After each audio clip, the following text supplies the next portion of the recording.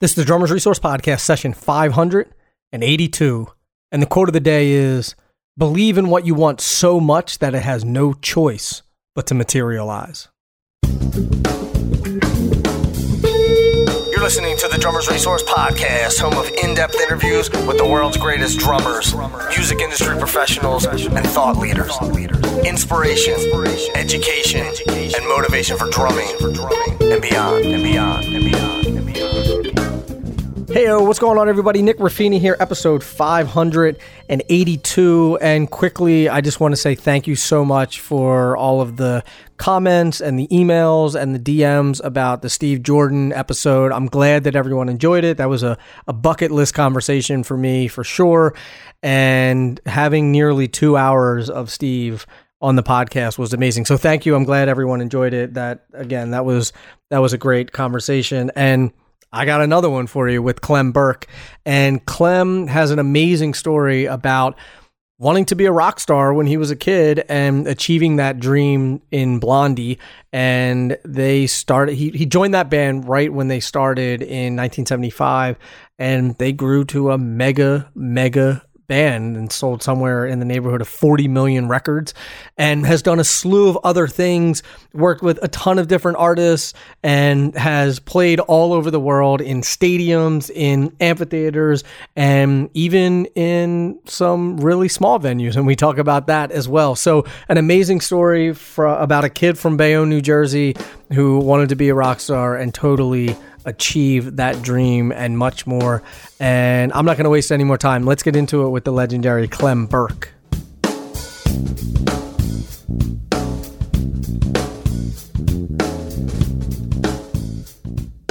Clem, how are you? Thanks so much for being here, man. Hey, Nick. Thank you for having me. It's a pleasure. Of course. Happy to be on the podcast with you today. Well, I do appreciate it. It's a bummer. We were just talking off air. We're both in LA. It would have been great to do this in person, but given the current circumstances, thank God for the internet, right? Right. Well, it's almost like it was preordained that we would have all this technology to get us through this insane time in the world. It's almost like scripted. You know, first we have to make sure everyone can stay connected through the internet and through their phone in order for us to be able to cut everyone off from human contact. Mm-hmm. It's pretty crazy. It is pretty crazy. Yeah. Well, I can't even imagine what everyone would be doing right now without internet, Zoom calls, all that kind of stuff. Like, what are we going to mail people letters back and forth? It's crazy. Yeah. Totally nuts. We were talking a little bit about you growing up. You grew up in Bayonne, which people don't realize how close that is to New York City. Like, even when I lived in Hoboken, I said, "Oh, I live in Hoboken, New Jersey," and people would say, "Oh, so you're in New Jersey?" And I'm like, "Yeah, but I basically live in Manhattan. I got the best view of Manhattan. I'm so close to Manhattan, I could throw a rock and hit it." Talk about growing up in Bayonne and the influence of that New York City had on where you lived and the music that you were listening to growing up. Yeah, well, it's the metro area. Pretty much all the media, at the time, newspapers and television, obviously, all kind of emanated from New York City. So you were really culturally exposed to a lot of the same things. I mean, at the time when I was a kid, AM radio was the big thing with WMCA and WABC playing the top 40, which of course was a mixture of everything from the Beatles to Engelbert Humperdinck to the Rolling Stones to Frank Sinatra, so mm-hmm. Really eclectic mix. And that kind of really is what shaped my early musical influences and the sort of versatility and the different songs that you heard on the radio. And the closeness to New York City itself and to Manhattan was always really convenient for me. And I would travel back and forth on the bus and the train to go into the city most times. When I was a kid, I'd go to the Fillmore East and hang around in Greenwich Village and things like that. It was very easy to do, and it was really fortunate to be so close to New York City, actually very close to lower Manhattan, where it was all going on anyway. I was going to say, what was the scene like in the Village during that time? Well, I really came into, I mean, when I was going to the Fillmore East and places like that, I was really like, I was a teenager and really young. But, later on, the whole thing that happened in the mid 70s at CBGB's and Max's Kansas City was really very sort of underground, but was really kind of thriving. It was a small group of people that were involved at the beginnings of the whole sort of New York music scene that kind of turned into this, CBGB's Max's Kansas City type thing that was going on. But I was able to, when I was a kid, for instance, I had a band. I've spoken about this before. My high school band was called Total Environment with 4 other people from my hometown. And we would listen to WABC radio, Cousin Bruce Morrow.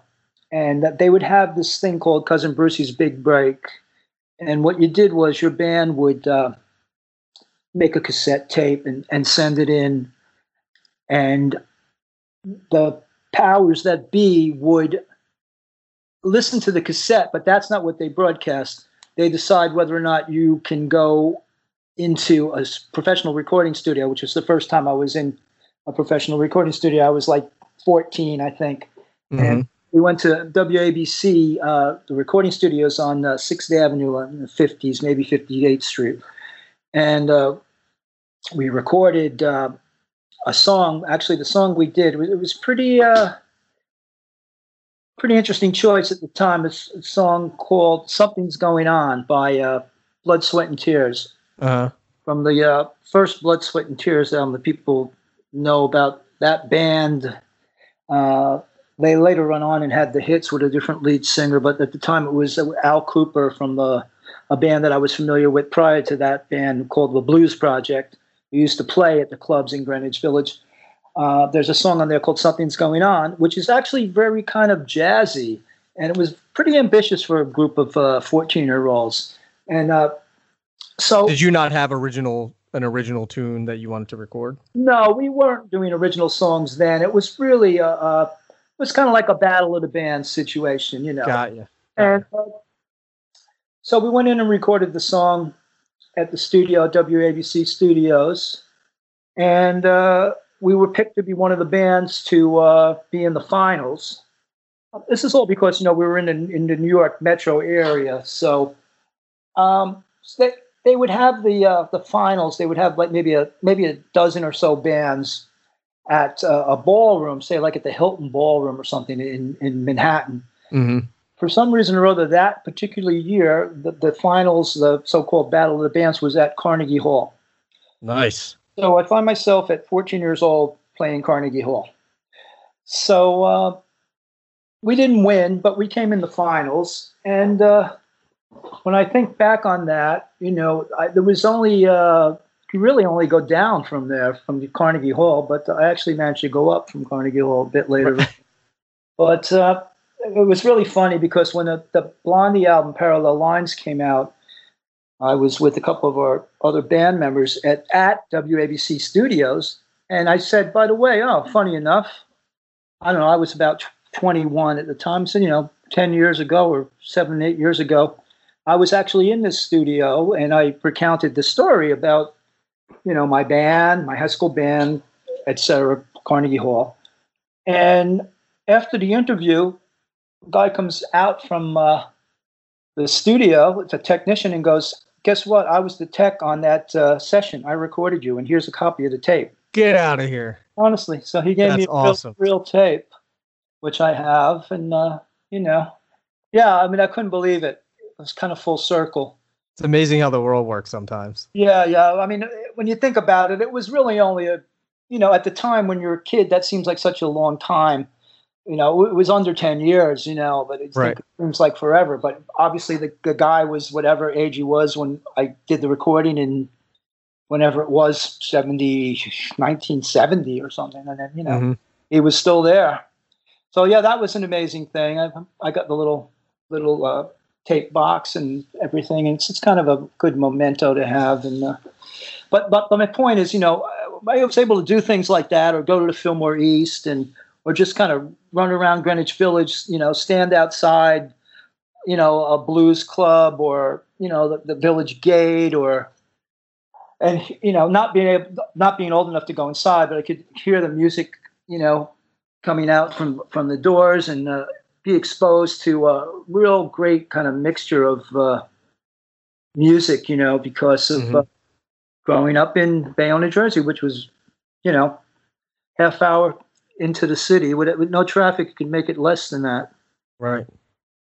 So what do you think the difference is now versus then, the need to live in a music city like LA or New York or Miami or somewhere like, I mean, I think then you sort of had to be, and if you were born there, you grew up with a slight advantage over everyone else. But do you think it's as necessary now to live in one of those cities?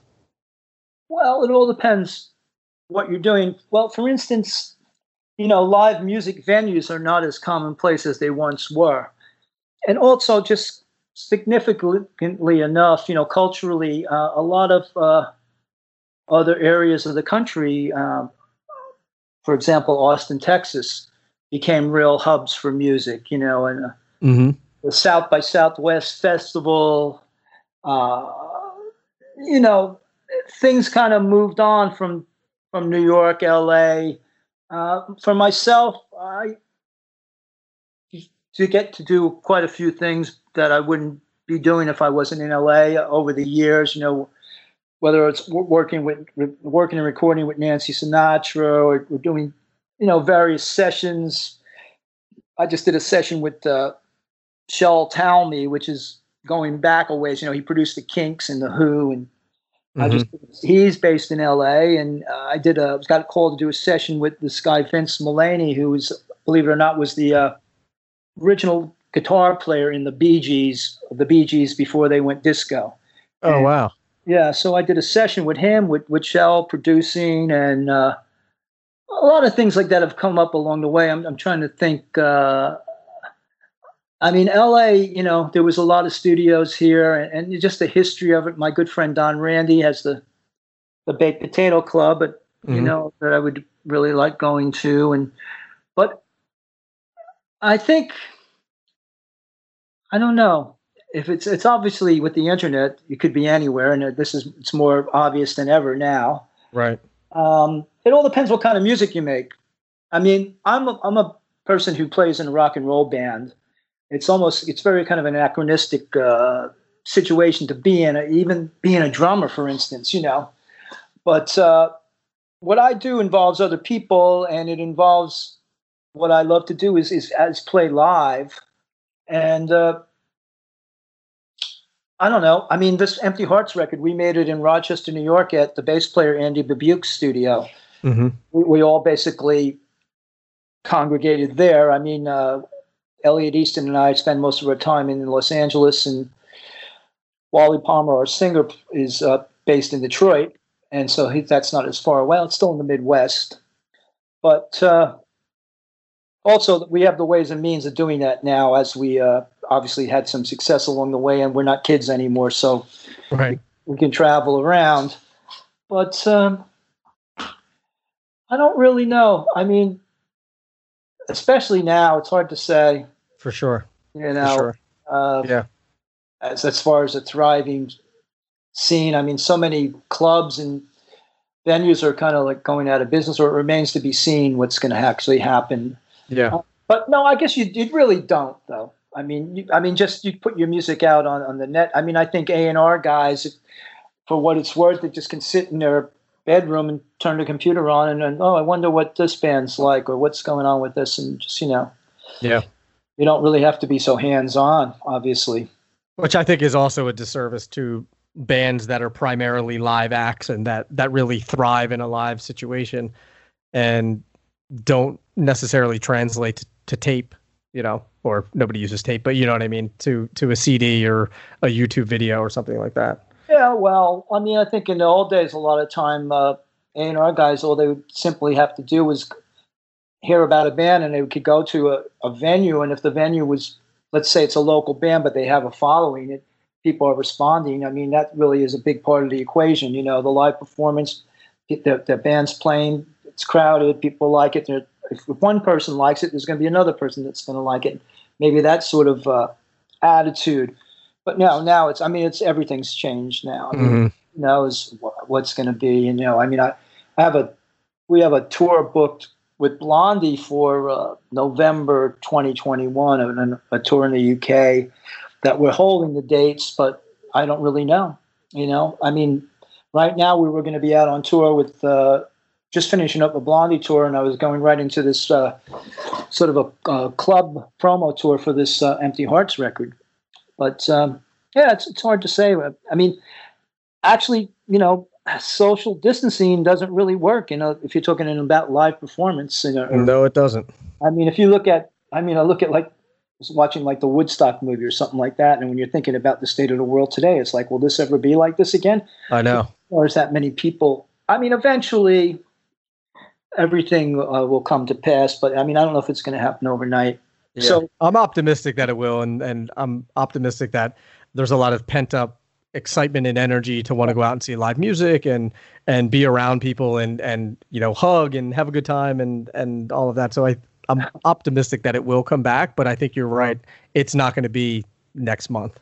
Right. No, you got to be optimistic. I mean, eventually it will, you know, but you got to be optimistic. But to get back to your question, at this point, no, you don't have to be in New York or LA to be in a band or to make music. Obviously, I mean, I've recorded to files, you know, many times in the last few years.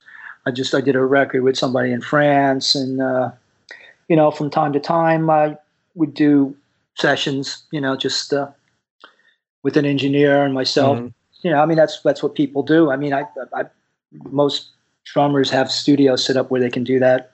Right. You know, and what's your take on that, being that you grew up or came up through the heyday of the music industry? You were recording on tape, and, you know, your influences are Hal Blaine and Keith Moon and Ringo Starr and Earl Palmer, and you have all these people who are recording in studio settings, and you are a product of that environment as well. What's your take on the way that things are recorded now? Do you like it? Do you dislike it? Are you okay with it? Well, I like being in the recording studio. I always did. I mean, getting back to that day that I recorded with my high school band, I mean, I really enjoyed it. I mean, I wasn't really, I mean, there's some trepidation and some excitement, but I really enjoy the studio environment. So, you know, just recording on my own to files, it's almost like I'm producing the drum track myself, because sometimes you're not really getting the input. You just kind of send it in and what people think, and you can go back and forth that way. Of course, you can do Zoom and all that, you know. Right. But I enjoy being in the studio. So whatever, I mean, before the files thing, I mean, I've gone into studios and just overdubbed drums on existing tracks and, you know, things like that. And I really enjoy being in the studio in general. So whatever shape or form that takes in order for me to play the drums, I'm fine with all of that. I just did a record with a band called Echo and the Bunnymen. You probably heard of. Yeah, of course. I got a call from them back in October, and for the most part, you know, the tracks were recorded, and I just went in and overdubbed the drums to their tracks already. And but I mean, I prefer that, having band members there, and so we can exchange ideas, and you know, that's one way of doing it. I mean, that's some kind of a lot of times. I mean, I think back when it was kind of like a novelty to do something like that, but that's more commonplace now too. But you know, with the Empty Hearts, we're almost an anachronism. I mean, and you know, I mean, the way we record is like the way we recorded back in the day, which is really what this band is about: playing live and being in the studio together and exchanging ideas and doing arrangements. And I feel as though there's probably not that many bands like the Empty Hearts out there nowadays. And ironically, the whole band was founded on the idea of playing live. So, you know, we were lucky enough to be able to do this second record with Steven Van Zandt's label. So I was listening back to our previous record, which was on a different label, uh, 429, a Universal Music Group label, and I was listening to the both albums on, shuffling the songs, and we have quite a repertoire of songs now, and we can put on a really great live show, but at the moment that's not possible. But the bottom line for the band was to the muse being get back to the feeling that you had the first time you sat behind the drums, the first time you picked up a guitar, Right. the excitement, and kind of be that's your kind of inspiration, then that's the inspiration for the band. Mm-hmm. So and that's how we recorded this record. And we have a great co-producer, engineer, Ed Stasium, who's produced a lot of great records. Did that Cult of Personality for Living Color. Nice. Did a bunch of Ramones records. Great record. Yeah, we did some Ramones records, Talking Heads, Smithereens. His first professional session as an engineer was he engineered the song Midnight Train to Georgia by Phillips. But Ed has quite a history, and it's a joy to work with him, and he's very, very well placed and in the studio, and it's a major help. One line in the Dream Symbol family that I think is really cool is the Dark Matter family. They have the Flat Earth, the Moon Ride, and the Dark Matter Energy. And although they're all made a little bit differently, they all involve the dark matter process. And this is really cool. Check this out. They take a cymbal that is already finished and then put it back in the oven, hand hammer it, and then shock it with cold water, and then put it back in the oven. And what happens is the ash and the soot from the oven are fused to the top layer of the metal, which give it this really, really unique sound. And you know what? I want to let you hear exactly what this process does to a cymbal. Check them out.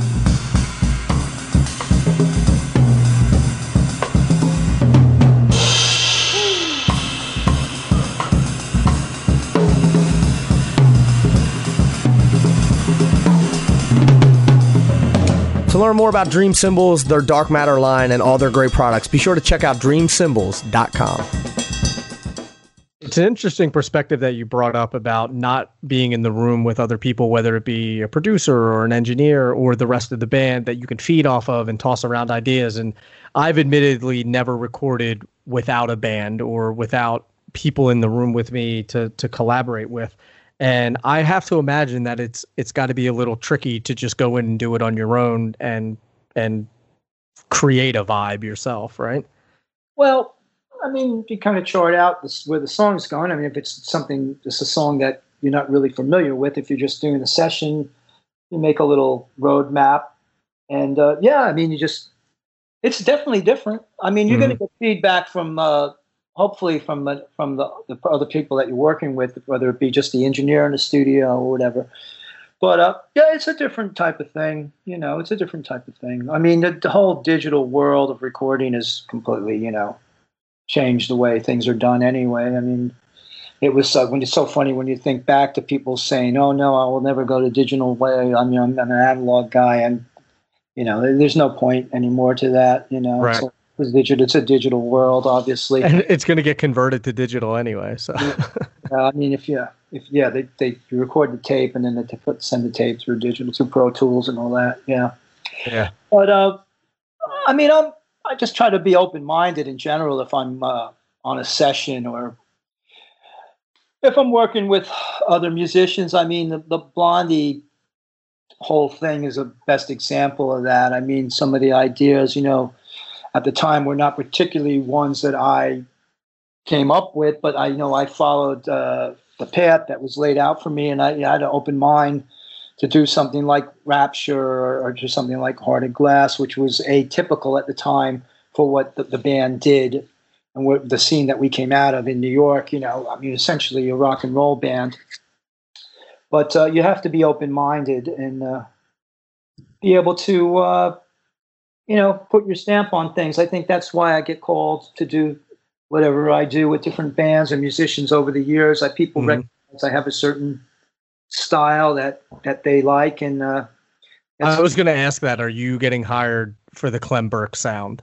Is that what they're looking for? Yeah, I mean, for the most part, I think people, or the fact that I've had a lot of success commercially as far as the tracks that I've played on, whether it be with Eurythmics, I recorded a lot of stuff with them, and Missionary Man, or obviously the Blondie stuff. We had a lot of commercial success, and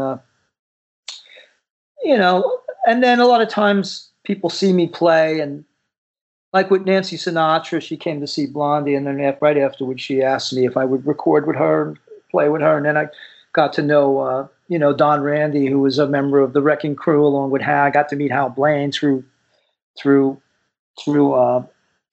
him and through Don, Mm-hmm. and I think that's kind of my reputation precedes me, for better or worse, and usually that's how it goes. I Yeah. mean, I did audition when I was a kid. I remember I auditioned for LaBelle. Mm-hmm. LaBelle, and I think I did a couple other auditions back when.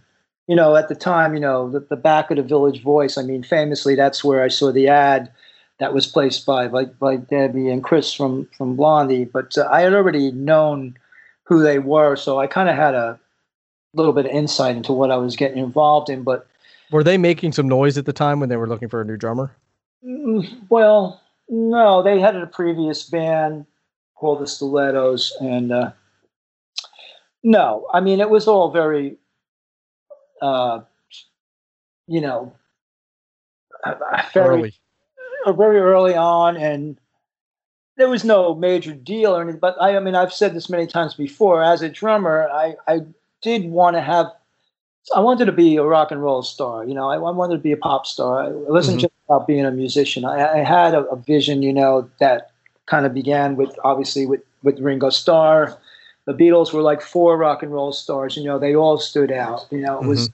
that was kind of obviously with Keith Moon, but I also knew that I had to find someone to front the band that had the charisma, the power. I mean, I was very influenced by David Bowie, and Mhm. I wanted my Bowie, my Mick Jagger, my Jim Morrison. I mean, and when I met the Debbie, obviously I sensed her charisma and her style and her creativity, and it just turned out that the strong front person I was looking for was a woman. So I Mhm. never really had a problem with people identifying the front person. I mean, that's gone on, you know, before, but it made it even more so different because of her being a woman. But this lead singer is always going to stand out in a band, and I accept that. But I Right. also wanted to make a name for myself as a drummer. Felt a bit like a gunslinger, at the time. Mhm. Like this is my shot, sort of as things progressed.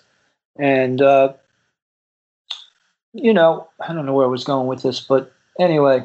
Well, we were talking about you meeting up with them, finding the ad, starting with the band, and you had these dreams of being, you wanted to be a pop star, you wanted to be a rock and roll star, which is, to me, is so interesting.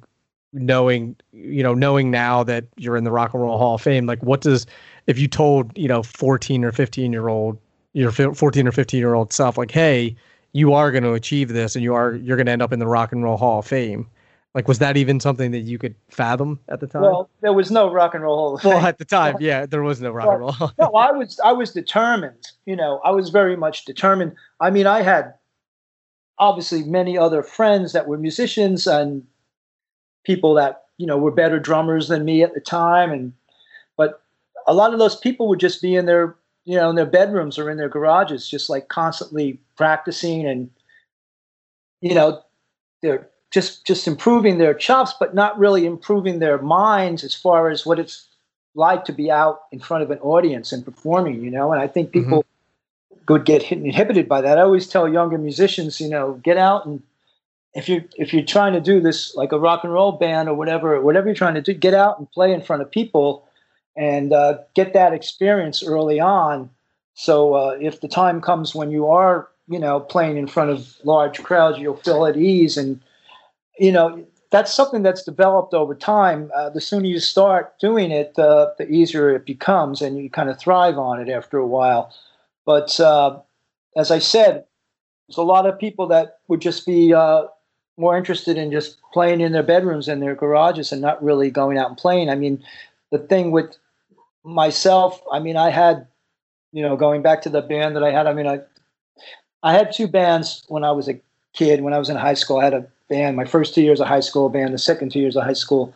And but we were always out playing, whether it be like the Battle of the Bands or playing at CYO centers or at Jewish community centers or parties or shopping malls. And I think that experience really helped me a lot, to able to achieve what I was trying to achieve, early on. I mean, I was like 20 or 21 when we started to have a big success with Blondie, and I was prepared for it.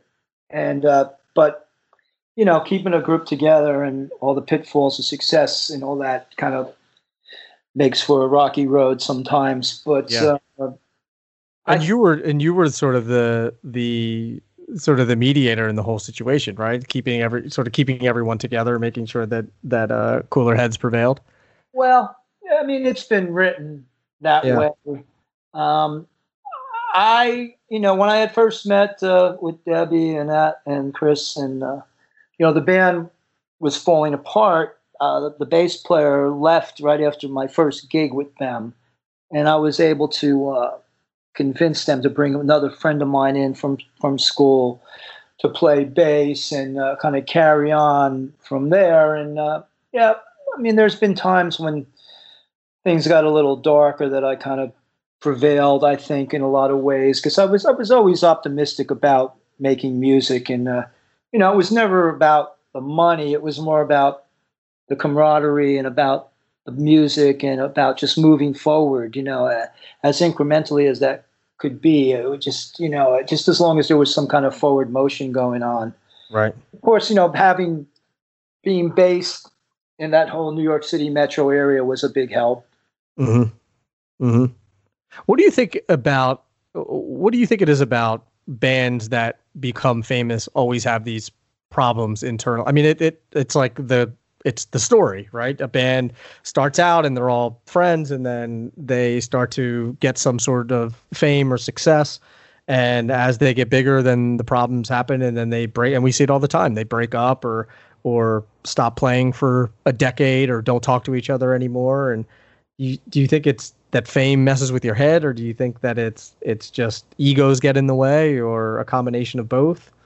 Well, I always tell younger musicians, if they're in a band situation, to easier said than done, but have the business end of it kind of together, where you kind of know where you stand, because I think that's a big downfall of a lot of musicians. They everybody's in it together until there's a bit of money and right. Yeah, you start sliding checks across the table. People start getting that kind of stuff, and it's better to know where you stand early on, and because once the success comes and the money comes, quite a few things can change very rapidly.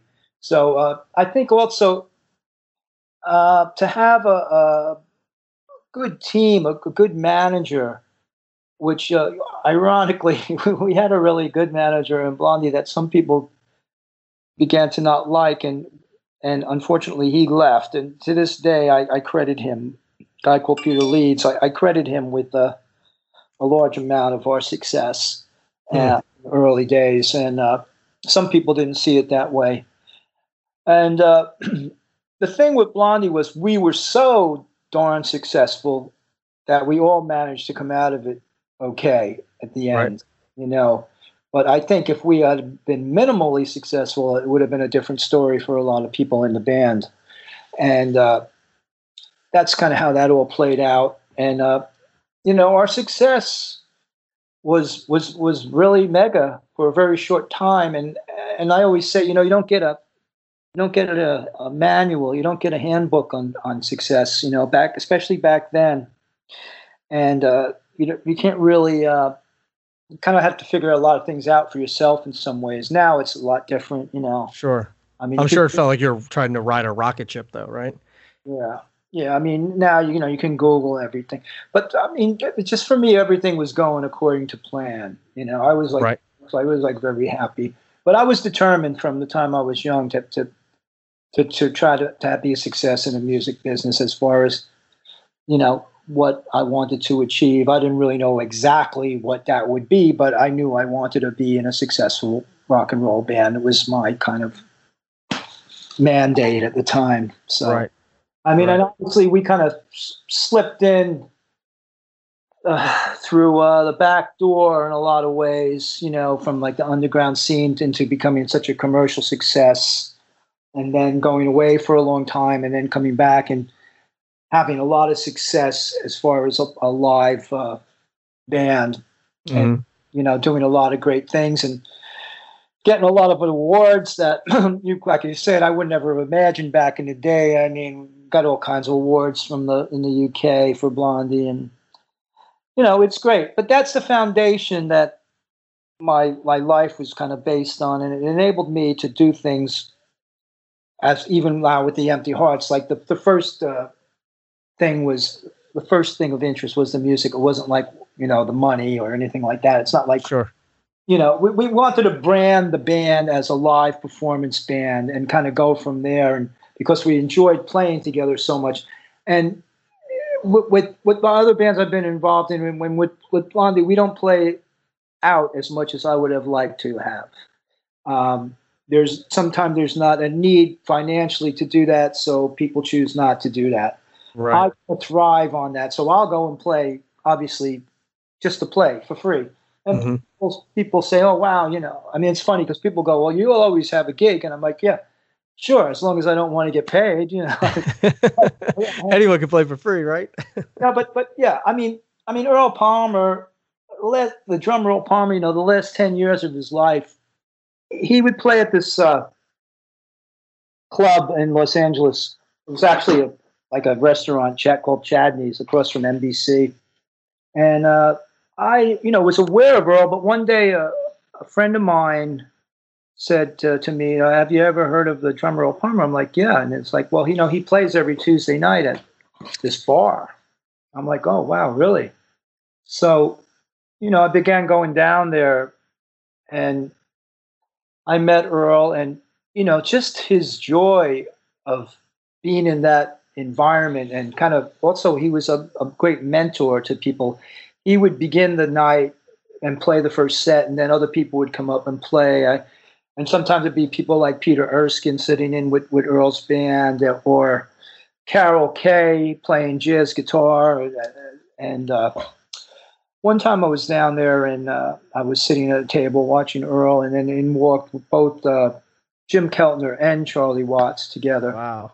And they sat, of course, when you watch a drummer, the best way to watch a drummer is from the side, so you can see what he's actually doing. You don't really see what a drummer's doing from looking at front straight on. So I had a vision of Earl set up playing his drums with Charlie right next to him, next to Jim Keltner, both like kind of sitting sideways watching Earl. And, obviously Earl was just playing for the love of playing, and bringing in all these different younger musicians. And I really learned a lot from being around him in that way about just his joy of playing music, and, the things that come from that, the good things that come from it. And he was such a gentleman, and, just watching him play, it was like, you can learn so much. I mean, that's the whole other thing about live performance that people are missing out on now, is because you get inspired by another musician. I mean, actors get inspired by other actors, painters get inspired by other painters, musicians get inspired by other musicians. And the best way to do that is to see a musician play live. And so it was a great thing for me to be able to watch Earl play every Tuesday night for a good number of years. I can't even imagine being able to go see him every Tuesday night. Yeah, I was at his retirement party. It was moved to a different jazz club. I can't remember the name of it now, because the place that he had been playing originally had closed down. And Earl played with such ferocity that night of his retirement party. He was due to do his second set, but they wound up carrying him out of the club and taking him to the hospital in between sets. Really? Yeah, because he was really, really going for it. He was okay after that, but they had to take him for oxygen or something. It was pretty. Wow. How old was he? What's that? How old was he? Well, I think he died. He was in his mid-80s. I mean, I went to the funeral, and right. He was quite a man, and I'm glad I got to know him. I think Jim Keltner helped him with his book. There's a book that Earl wrote, and I think the Smithsonian put it out. And then I don't know where I was going with this, but I also got to, spend time with Hal. I actually played at Hal's, I think at his, when Hal passed away, it's just a little while ago. I think it was his 80th. He was at his 80th birthday party, Mm-hmm. but I played at his 70th. I played Be My Baby in front of Hal at his 70th birthday party. It's awesome. Yeah. And so I got to be around Hal too. And the whole thing is, those guys are the guys that influenced Charlie Watts and Ringo Starr and For sure. so many others. They were uncredited for the most part. So, I mean, they influenced me. They were playing on these records that I was listening to, before I went to school in the morning on Top 40 radio, but they weren't credited, but they were playing the Monkees, the Beach Boys, all the Phil Spector stuff, and we're all played on the Eddie Cochran stuff. Yeah. And then all the Fats Domino, Little Richard.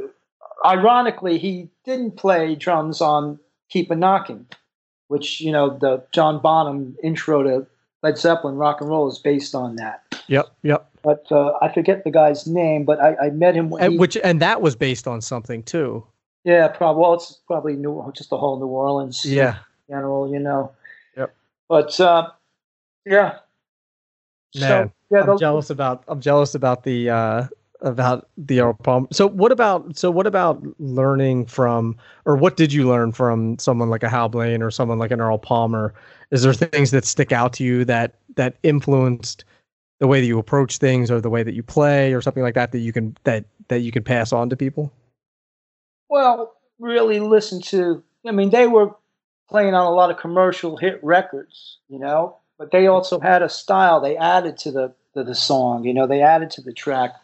Especially, when you think of Hal playing all those great fills at the end of all these Spector records where they supposedly Spector would tell Hal to hold back until the very end and then just kind of go wild on the drums at the end a lot of times.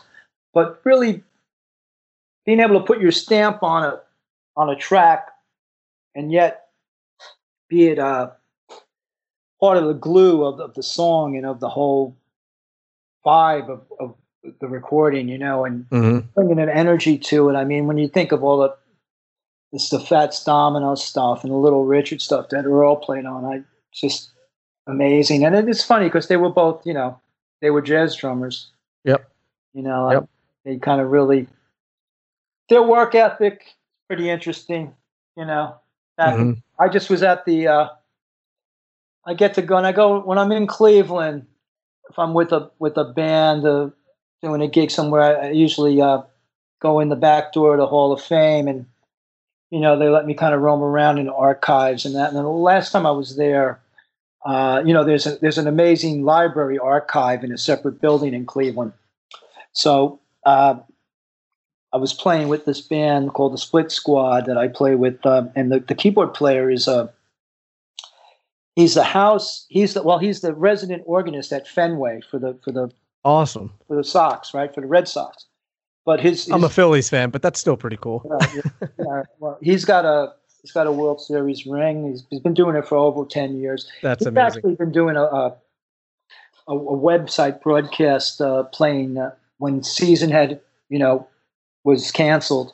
Mm-hmm. Play every day at 4:00 and play requests like he was playing from his house, That's cool. Interestingly enough, it's a guy called Josh Cantor, and his day job is he's a music librarian at Harvard.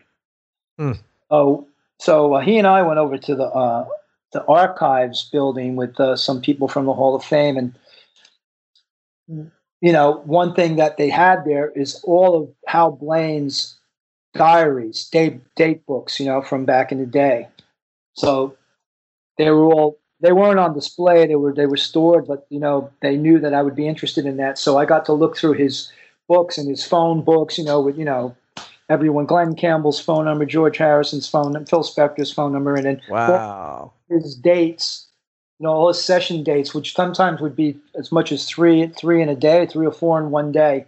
So it was amazing to be able to look through that stuff, and you see it's such a work ethic, and as I said, Earl, the same. I mean, Earl is the one that kind of brought Hal into the whole session scene in LA, as I understand it. He was there a bit earlier, and then just learning that it's a progression. It's you could be playing to 80,000 people, or you could be playing to 8 people. It's still about playing music. Yeah. Yeah. Man, that's cool that you got to go see all that stuff in Cleveland. That's pretty amazing. Yeah, they have quite a collection. They have like people's record collections, like like Lester Bang's record collection, or like Jan Werner, the owner of Rolling Stone, his record collection. And what do they do with them? Do they swap them in and out at the Rock and Roll Hall of Fame? Well, it's like a library. It's archived if you're doing research, and then they have a room that has every. Is it open to the public? The museum, the library is open to the public. Yeah, but they have so much stuff. I mean, they have every book written about music, about rock and roll, and you could stay in there for forever if you care about that kind of stuff. Wow. Yeah, it's pretty amazing, and that's the kind of stuff that interests me a lot. It was funny. Yeah. I remember early on. First off, I never really thought I would get in the Rock and Roll Hall of Fame once the Rock and Roll Hall of Fame came to be, and I remember one time ironically next to the Rock and Roll Hall of Fame there's an airport called the Burke Airport. And I was doing a gig there with the Romantics, and it was like they were using that space at the airport for like a festival or something. And I remember they were building the Hall of Fame at the time.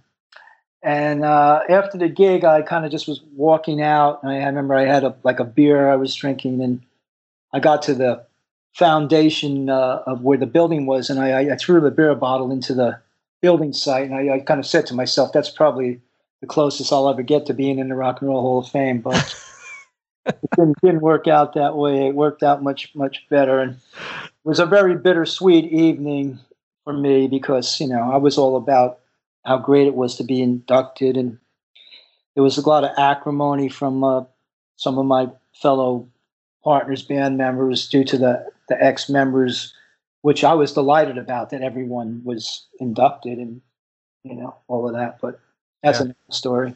That's awesome, though. That's awesome. Yeah. Been a lot of interesting stuff's happened.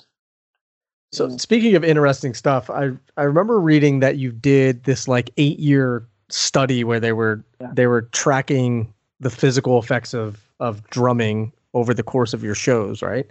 Right. Yeah. So how did that whole thing come about?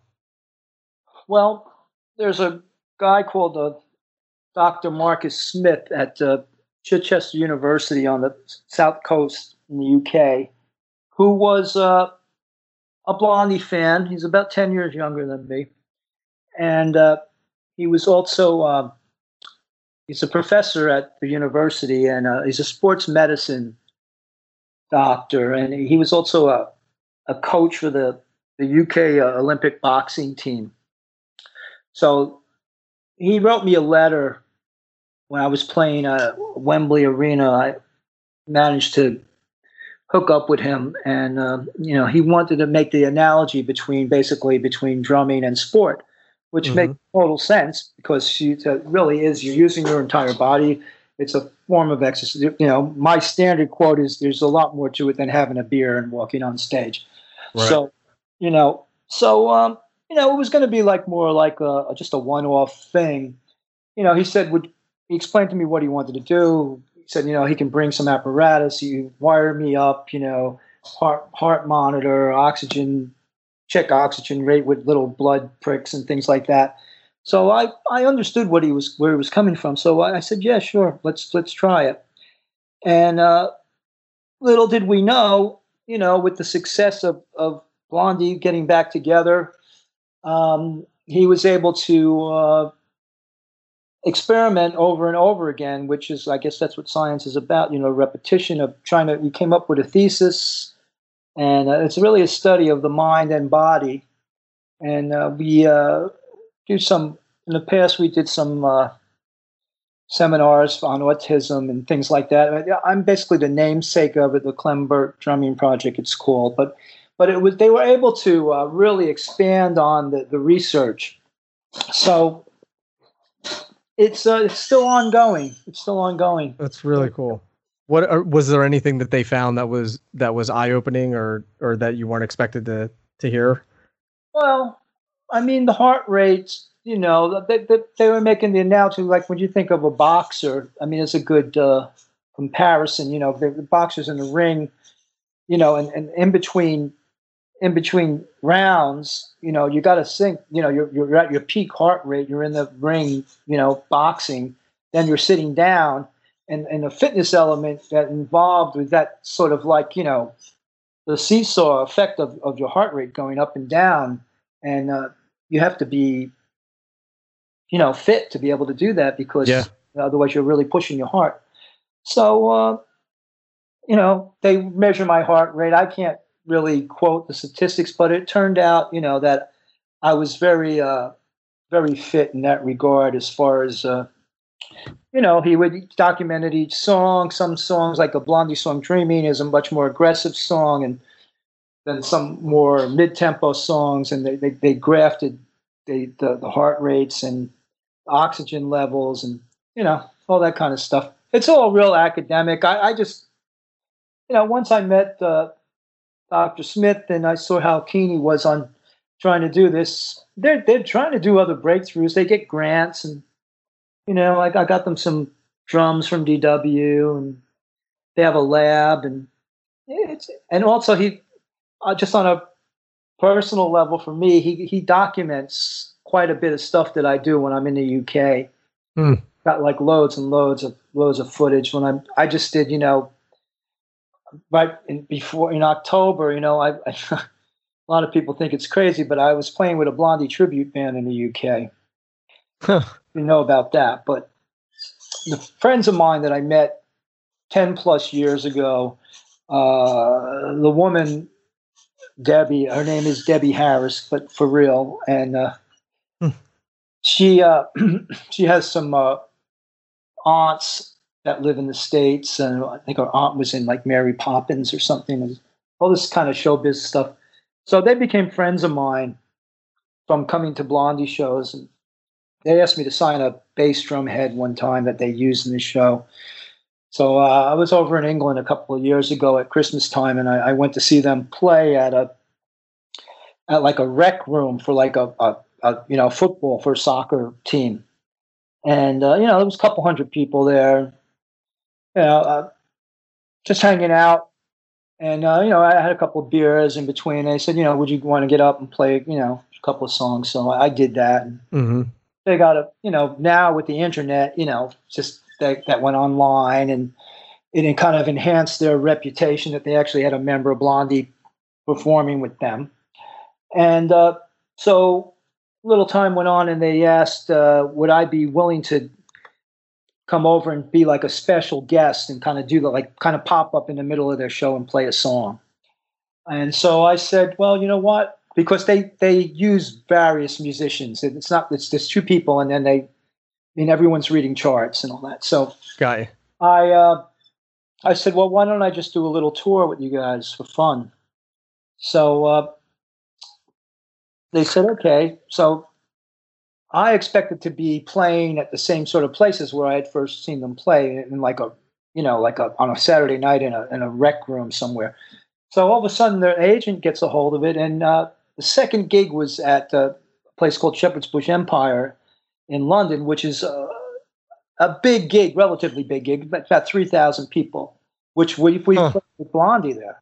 And I'm like, you got to be kidding me. This is what we're going to do. I mean, it was like the second gig. We played in a furniture store, the first gig. And it was interesting that they have like a coffee bar. And it's a big jump. They turned it, it's in like an old country house. So they moved some of the furniture and they turned it into like a live music venue. And lots of people have played there. Like the members of the Zombies, all kinds of. In England, they look at musicians in a different way. It's almost more legitimized. If you don't have to necessarily be in the top 10 having hit records, you're recognized for your musicianship and your reputation, and people take it seriously. It's really sad what's happened now, because came to know so many great venues and so many great owners of all these real music venues that are all over the UK. that I didn't really know about, particularly because that weren't type of places that we would play with Blondie, for instance. And I was familiar with like various like rock clubs. Mm. It got a lot deeper than that. So Yeah. anyway, basically, with the whole tour was sold out, and it was really, really enjoyable for me because I kind of curated a lot of the music because we did a lot of songs that we don't normally do with the real legitimate Blondie. Huh. So, and I donated the money to a homeless shelter. We actually did 2 or 3 tours, and we the last thing we did in October was we went on a cruise from Southampton in the UK to Calais in France, like a Nice. 3-day cruise, and it was like, I mean, this is the kind of stuff I let myself in for, but I kind of really like it. It was like with all these people, like I don't know if you ever heard of like Bucks Fizz, which is like a band, like these women, like a second rate ABBA or something, or No. singer from Spandau Ballet, Tony Hadley, who's an amazing singer, and he got up and did a song with us. But we're on this cruise ship, like they have those rock and roll cruises. Yeah, yeah, of course. But this was fun because it was all people from the UK, and they're on this boat, and so we had a couple of really good gigs on the boat, and it's helped them. There's probably got to be at least a dozen Blondie tribute bands in the UK, Hmm. but Yeah. it really helped them increase their sort of their cachet by having an actual member of the band play. And right now, been working on a rock opera about London with them. Really? Original music that yeah, we came up with this idea about writing about various parts of London. It's like like a second home for me for a very long time. I spent large amounts of time there over the years, and the guy that's in the tribute band, Andy Harris, he's a legitimate Cockney, so he's got a real swagger about him and a lot of history of they're quite a bit younger than me, but they've come up with some really great stuff that hopefully I'm going to get to record with them. Whether it's going to be through files, I would rather be in the studio with them. So Yeah. That's amazing though. And I love the fact that you donated it to charity. So it's a lot of people are having a great time, and then there's a lot of people who are benefiting from the money as well. So that's yeah, I mean, and the turnout. I mean, like I couldn't believe the gigs that we were doing. Like there was, it was a lot of. There's like all these like sort of government funded venues as well around the country that are really, really, really nice arts, cultural centers, and we were playing places like that, and it was like so much fun because we'd be in the van and like, well, I wonder what it's going to be like tonight, and then somebody would say, oh, don't you know it's sold out? Like most of the shows were sold out, 1,000 people, 500 people, and then I would do the meet and greets just for the hell of it, and right. I got to really interact with a lot of the fans from. They didn't really think people really enjoyed it, and I really enjoyed it. And you can make of it what you will, but it was just once again, it was just about playing music, and I think that's amazing. Yeah. I think it is. Yeah, I mean, some people said, why the heck is he playing in a Blondie? First off, we hadn't been to the UK for a couple of years already with the legit Blondie, so I wanted to go back there and play music. And anyway. That's just another crazy thing that I've done, Yeah, I think it's awesome. So tell me about this new record that you have with the Empty Hearts.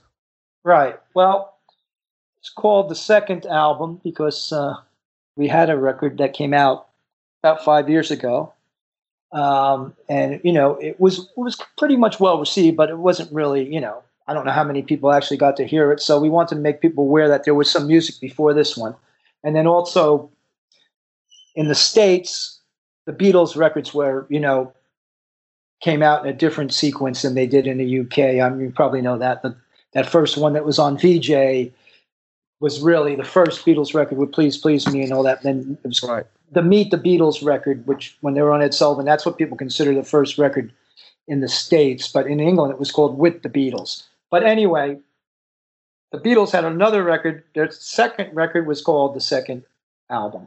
So we took, even here, we're copying influences in the most mundane way from the Beatles. Okay, we'll call the album the second album.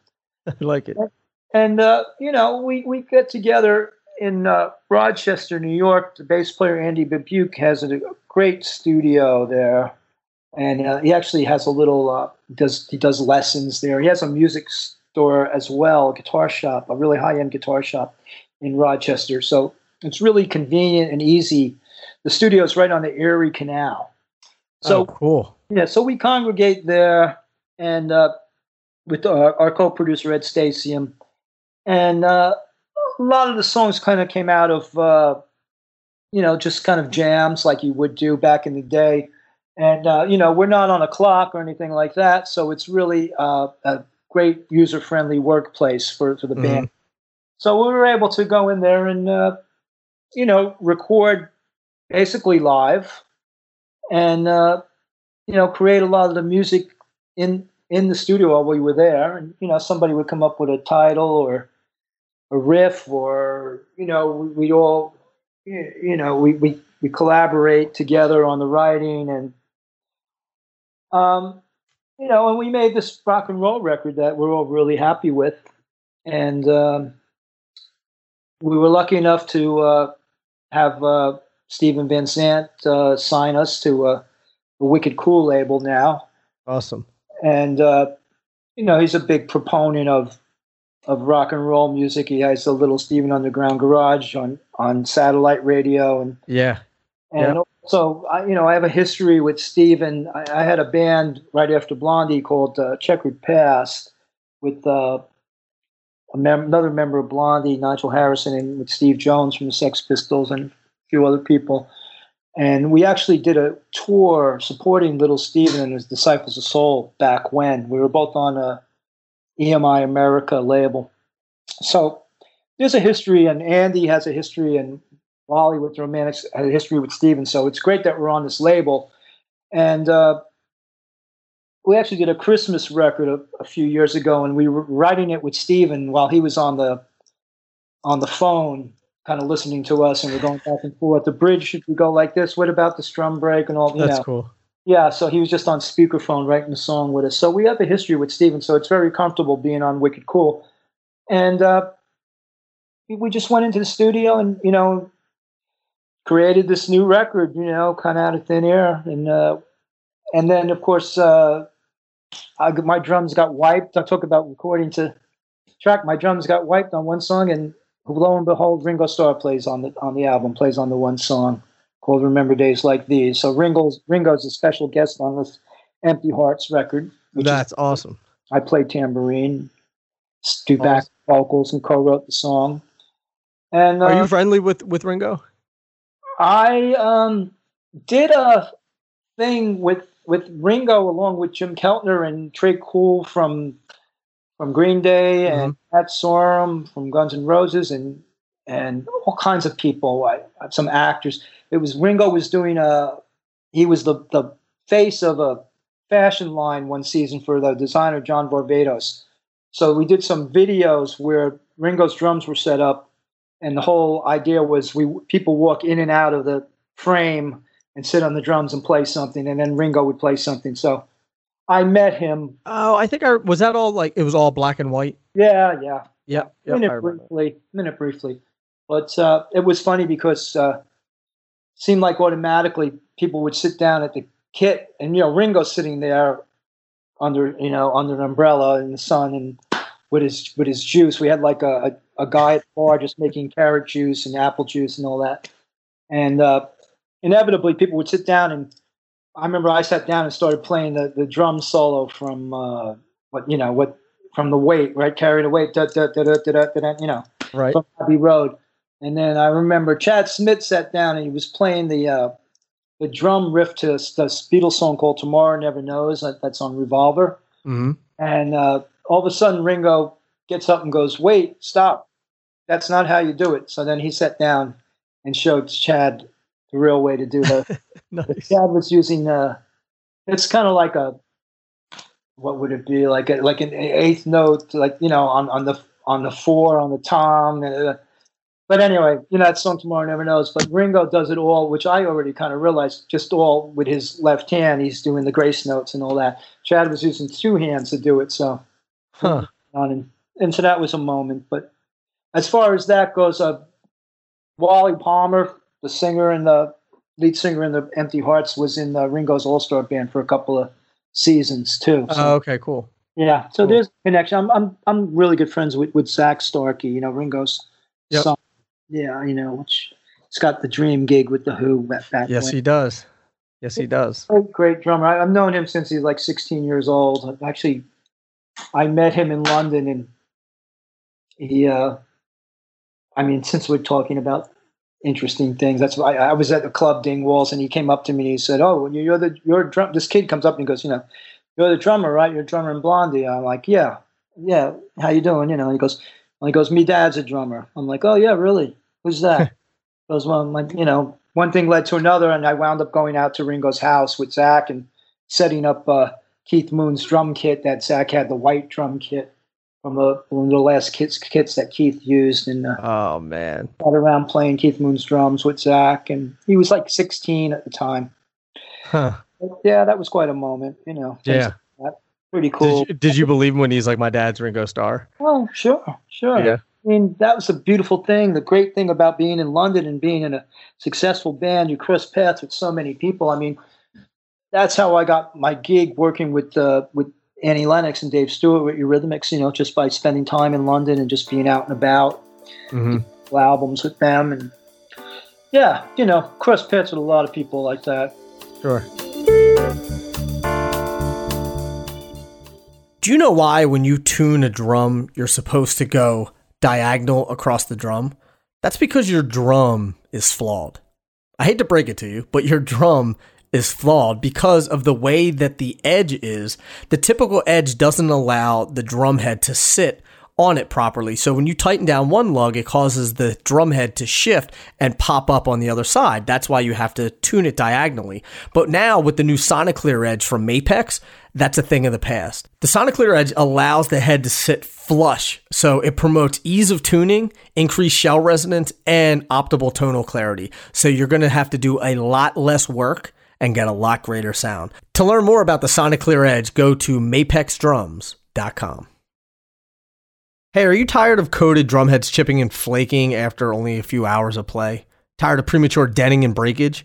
Well, welcome to the next generation of coated drum heads, Evans' new UV coating technology. They're made with proprietary inks and a new UV light curing process, so these heads are able to withstand strikes, brush strokes, and rim shots better than anything on Earth. That means you get to play heads that sound and look fresh for longer, and you can spend less time tuning and modifying and changing heads. They're available in 1-ply and 2-ply, as well as Evans' proprietary hydraulic and EMAD systems.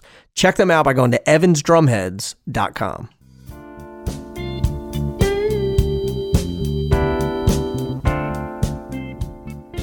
It's always interesting who you meet, and you never know who you're going to run into or who's watching or who. I think it's just an important lesson to learn or important thing to remember, that you never know who someone is. Or I remember last year I was at the Super Bowl and I was talking to a guy, an older gentleman, and I was feeling all proud of myself. He's like, "What do you do?" I said, "Oh, I work in the music industry and everything." And I said, "What about you?" And he's like, "Oh, I'm a real estate developer." And I said, "Oh, okay, that's amazing." And he goes, "And I own the Miami Dolphins." And it turns out it's Stephen Ross. The guy's worth, $5 billion or $7 billion or something like that. And he's the biggest developer in the United States and owns the Miami Dolphins. And I was like, okay. I was like, I feel pretty small now. You had pretty good seats at the Super Bowl then. I was at a Super Bowl party that he was. The Super Bowl party? Yeah, it was something that he was and he was actually getting honored at the party. That's why he was there. Oh wow! Yeah, we played Super Bowl party for the NFL the night before the Super Bowl. The only thing I remember, it was the year that Prince played in the rain. Oh man! Yeah, that was. Did you get to see the performance too? Well, my wife didn't want to go to the Super Bowl. I had total VIP everything, so we were staying in a hotel where Sports Center was, or ESPN or whatever it was, and it was like all this crazy notes everywhere, tickets wanted. So when it turned out my wife didn't want to go, I called up my tech. I go, you know what? Why don't you take these tickets and see what you can do with them? So he wound up just hanging around the lobby, and I forget how much money he sold them for. That's amazing. We stayed in the hotel and watched Prince on TV. I'm not a big football fan, so it didn't really.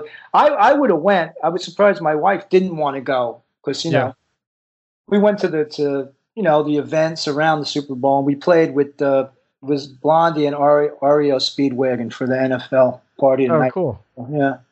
Yeah, it was a good gig. It was interesting though. Down there was raining and everything. But, yeah, I was gonna say what an amazing halftime performance that was. Yeah, that may have been one of the best.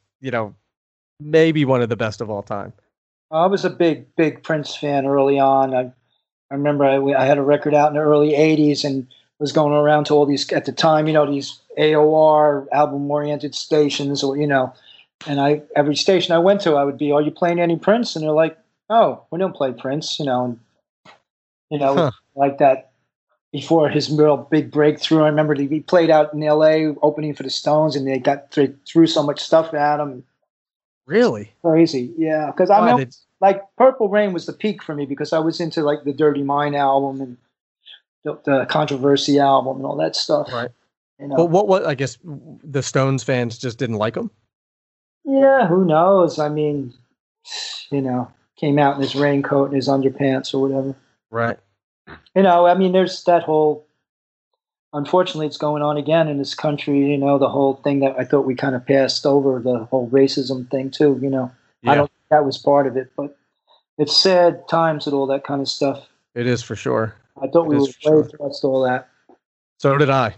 Yeah. So did I. I always remember the story, and who knows if it's folklore, if it's real. But someone asked Eric Clapton. They said, "What's it like to be the best guitar player in the world?" And he said, "I don't know. Ask Prince." Yeah, could be. I mean, he was amazing. I saw the Sign of the Times show in Paris at Palais de Omnisport, and I think that they just re-released that album here, but I don't think that tour actually came to the United States. And it was Chili was playing drums, but that album, Sign of the Times, is an amazing album. Mm-hmm. Yeah. I mean, that whole thing he does. When he does My Guitar Gently Weeps at the Hall of Fame induction for George Harrison. And he throws his guitar at the end. Yeah, but he's like going off in front of all these other musicians. It's amazing. Yeah. That's a legendary performance. People, if you haven't seen it, just Google Prince While My Guitar Gently Weeps. And Clapton's on stage. Petty, Jeff Lynne, George's son, Danny. Yeah, Petty's on there. George's son. Yep. I met George a couple of times. The only Beatle I never met was John. Oh yeah. Yeah, but I met Paul real early on in the Blondie days, and George actually, he came to some gigs that I did when I was playing with Eurythmics. Mm-hmm. We got to hang out a little bit, and he was a great guy. That's got to be a trip too. Just hanging out with the people from the Beatles. Yeah, the first time I met McCartney, it was like in '77, and we were about to go on tour in a van with Blondie, and our manager was staying at this real posh hotel, and so we had to go and pick him up, and we're just like in this van staring at the front door of the hotel. It was called the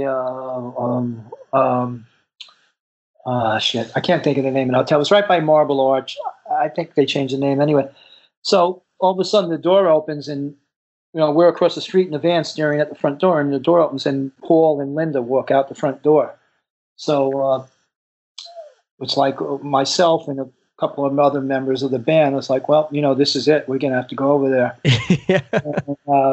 And then funny enough, at the time we were dressed in, which was kind of unusual at the time. I had the black skinny suit on and the tie and the Beatle cut, and walked up to Paul and introduced myself and told him about the band and all that. And he couldn't have been nicer at the time. And then, coincidentally, on the Parallel Lines album, there was a song that he owns the publishing on, a Buddy Holly song, "I'm Gonna Love You Too."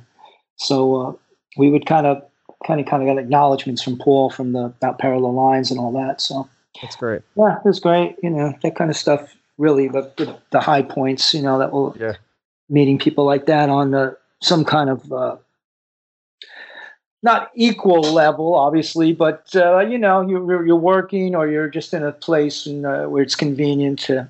The only person I always got a bad vibe from was the actress Lauren Bacall. I was in Israel checking into this hotel in Jerusalem, and she was next to me checking in, and I kind of just casually tried to say hello, and I actually asked her for an autograph, and she turned me down. Lauren Bacall. I'm not from. No, I don't. You don't know the actress Lauren Bacall? I don't know. I'm so bad with actors and actresses' names. She was married to Humphrey Bogart. Oh, right. Okay. Yeah, I'm trying to quote the films that she's been in, but anyway, she was an amazing woman. But cold. Yeah, right. Yeah, that's how they are sometimes. Well, I'll tell you what, Clem. I love the fact that you dreamed all of this stuff up when you were a kid and manifested it in your life, and you are living proof that if you work hard enough, you're a kind person, you keep your head down and keep your dreams alive, that you can achieve what you want. It's very important, I think, that people don't lose sight of the things that they really want to do, and no matter what age they are, that they should keep pushing and keep trying to do the things that really light them up inside. Yeah, it's important. It is important, to be happy in your life and when you work. It's otherwise it's kind of doesn't really make that much sense in a lot of ways. Yeah. What's the point without happiness, for sure?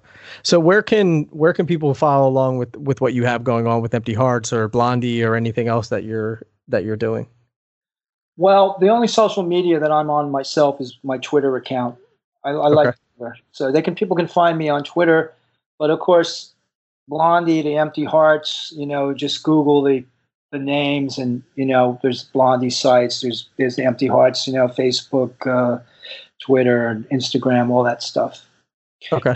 I have an Instagram account I'm not very active on. I never really got into Facebook at all. There's a woman that does a fan page for me on Facebook, Tina in Australia. She's great. But if anybody wants to contact me, a message or something, Twitter's the best way.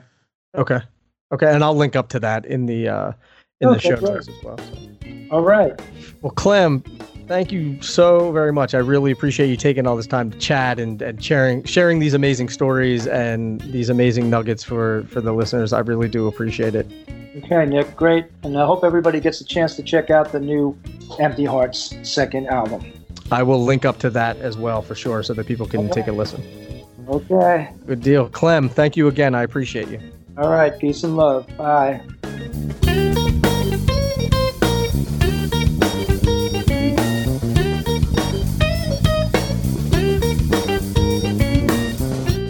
There you have it, the one and only Clem Burke, and you can find the show notes by going to drummersresource.com/session 582. And if you haven't already, please leave a rating or a review for the podcast. I would appreciate it. That lets people know that the podcast exists, helps it show up higher in the search results, blah, blah, blah, blah, blah. You've heard me say all this, and you're still not leaving a rating or review. So help me out. Leave a rating, leave a review. I would appreciate it, and it'll make you feel good. So you can do that on iTunes, and it'll take you a minute. Other than that, that's all I got. So until the next podcast, keep drumming. Thank you so much for listening, and I'll be talking to you soon. Peace.